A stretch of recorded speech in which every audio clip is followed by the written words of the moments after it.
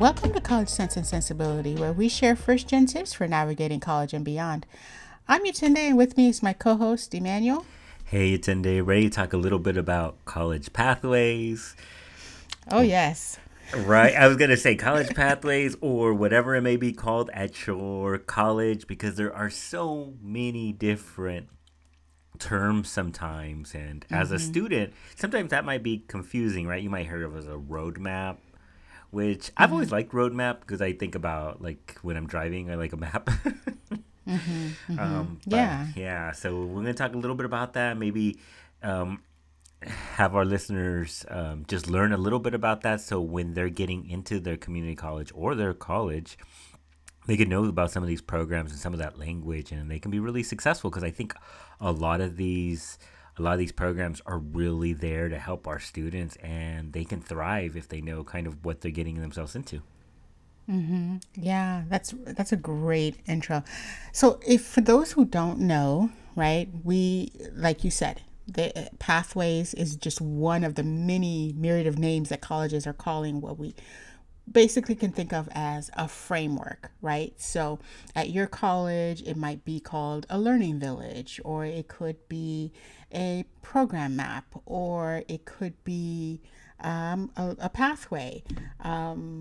But different colleges call it different names. But what we really are referring to is the framework in which students are sort of categorized, right? According to their major, according to their goals, according to their interests, right? So, for example, you might be at a college that has a, arts and humanities village, right? And within that village, there might be art history majors, music majors, religious studies majors, Spanish majors, right? All with different goals, maybe to get a certificate, maybe to transfer, a myriad. And at another college, that same sort of framework, that same sort of overlay, right, might be called a pathway. So every community college in California is moving to this sort of framework style, and it can vary. So, what are your thoughts as far as what students should know? Currently, I'm in the STEM pathway and I love it. I actually really like the opportunity where students come in, they kind of have a very STEM focused orientation so they can learn about some of the things that are really relevant to our STEM majors. And I think, one is you're not necessarily locked into one. So if you decide you have to shift, or some students will ask me, do like, okay, like I'm thinking about engineering, but now I'm thinking about also something completely different like psychology. Like, is that okay? And I absolutely okay. And so I always tell my students to talk to the different pathway leads to see like maybe they want to hear information from both so they could better make a decision. But what I really like is that we're able to give like the students who are interested in STEM focused activities, workshops, Mm-hmm. support that are Mm-hmm. really guided to them. And then that way they don't have to sift through everything, through every single email. And sometimes schools are setting it up where there is like a pathway where only if you're part of that pathway or part of that major group, you might get an email regarding an engineering speaker series or maybe a math workshop. And that is, I think that's helpful because we all get so many emails nowadays, right? So, you have one less email and then or one more email that's really focused to something that you're interested in, I feel like you're more likely to open it or attend this event or check out this workshop.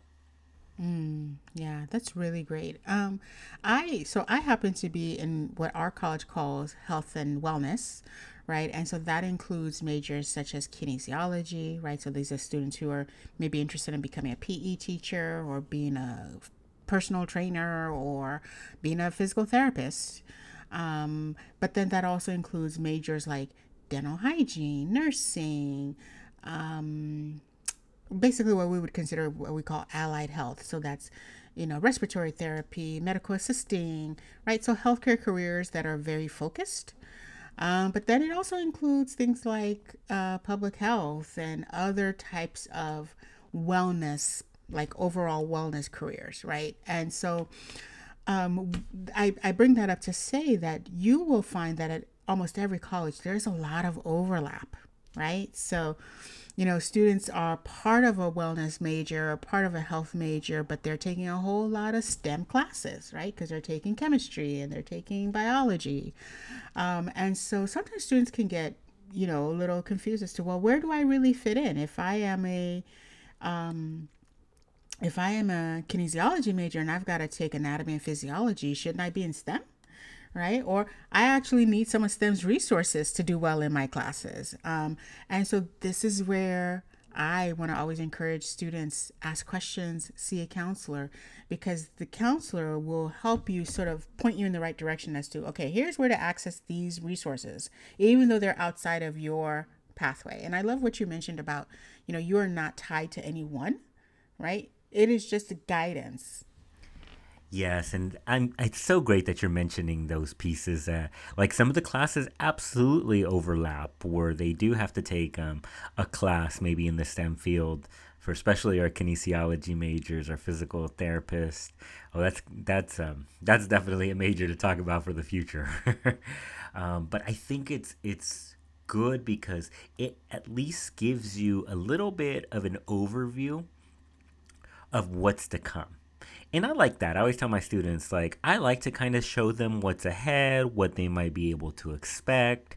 Now, for my transfer students, sometimes I always say, hey, it really depends, like, what you want to do, where you want to transfer. Because if your end goal is to become a mechanical engineering major at a certain university, we're still going to look at those transfer requirements.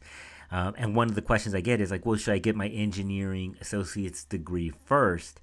And I always say, let's focus on your transfer requirements. And if they kind of line up, absolutely, let's see if we can do that. But if they don't, and the goal is, the main goal is to transfer, is like, we always want to kind of keep our eye on that prize on the transfer requirements so you don't take those extra classes. And I always believe in extra classes.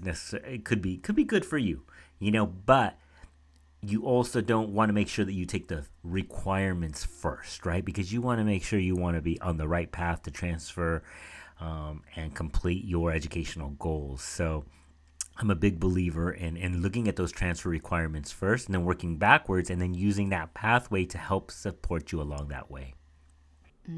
Yeah, really great point.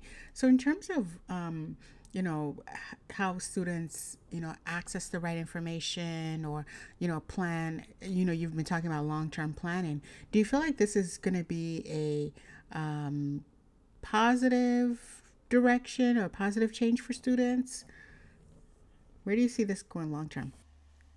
For me, I like change. I think that it's an opportunity to review and see how it goes. And, just getting the feedback from students to me is always the most important, right? Because I always say, like, hey, I'm removed from that student experience just a few years, we'll say, all right, today. And so, and since I don't have that student experience now, especially with everything that's, has changed technology wise, right? I would say you always want to evaluate, give it an opportunity to develop, push it, and see how students are liking it. And once you get that feedback from students, like, how do you improve? Maybe there's certain things that you're keeping, maybe there's certain things that you change. So I think, hey, if we can do something that can help our students and try and be innovative, why not? Let's check it out. But, if we need to adjust, I'm very, very open on adjusting. And that to me always comes with the student feedback because I might think it's not the best idea. I'm not saying that that's my opinion. I'm just saying that that might be an opinion out there. However, you survey the students and they're like, no, this is amazing, right? So I really like to hear it directly from the person that's getting the service. Yeah, really great point. I'm really interested in finding out what the student feedback will be about, pathways and, each college is, so different, but yet moving towards the same goal. So I'm really curious in, 5 years how this is going to look and what students are going to be reporting back.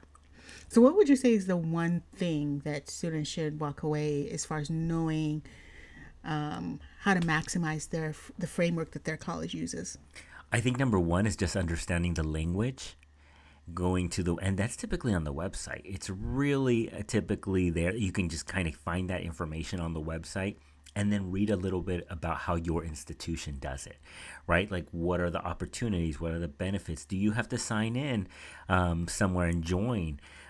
Is it automatically based on if you select a major? Like, what are the things, or how are they really connecting you to these services? And if for some reason you feel like you're missing out on events, you're not getting that information out there, is checking in with your institution and whoever is in charge of that pathway, that learning village, whatever it may be called at your institution, and seeing how do you become to make sure that you get on that mailing list. That way you could take advantage, because I tell my students so much, like these opportunities like that are out there. Sometimes we're so busy that we think like, oh, we don't got time, but you never know which workshop, which speaker, which person that you might find as a mentor may change like your life. So get out there, network, and I would say just take advantage of the resources. Yitzhak, what would be your one thing? Ooh, I love it. That was actually part of mine was to pay attention to the emails, and so I would kind of add to that and say one of the great things about this at every college is that every college has what we call success teams, right? So these are assigned counselors, assigned teachers, assigned student assistants that are supposed to be there to help kind of guide you through the process. So I say get to know who is on that for your pathway and utilize their service. So if there is a student that is sort of the student support for your path, that means they are also part of that major or part of that pathway. Find out, how you can connect with that person and find out what their experience has been. Do they recommend teachers? What study tools do they recommend? Things like that. So find out who is part of the success team at your school and, utilize their referrals. Great points, Yitzhak. And for our listeners out there, please remember this podcast is for informational purposes only. Check with your institution to see what they might be calling that support at your institution. And please subscribe and review. It's really helping us. So if you can do that, we'd really highly appreciate it. Yitzhak, do you mind letting our listeners know where they can find us at? So listeners, we want to hear from you. If anything we've said today resonates, or if you've got a question, you want to make a comment, you can find us at cc_sensibility on both IG and Twitter. And you can also email us at ccandsensibility@gmail.com. That's CCANDSENSIBILITY@gmail.com. And until next time, keep learning.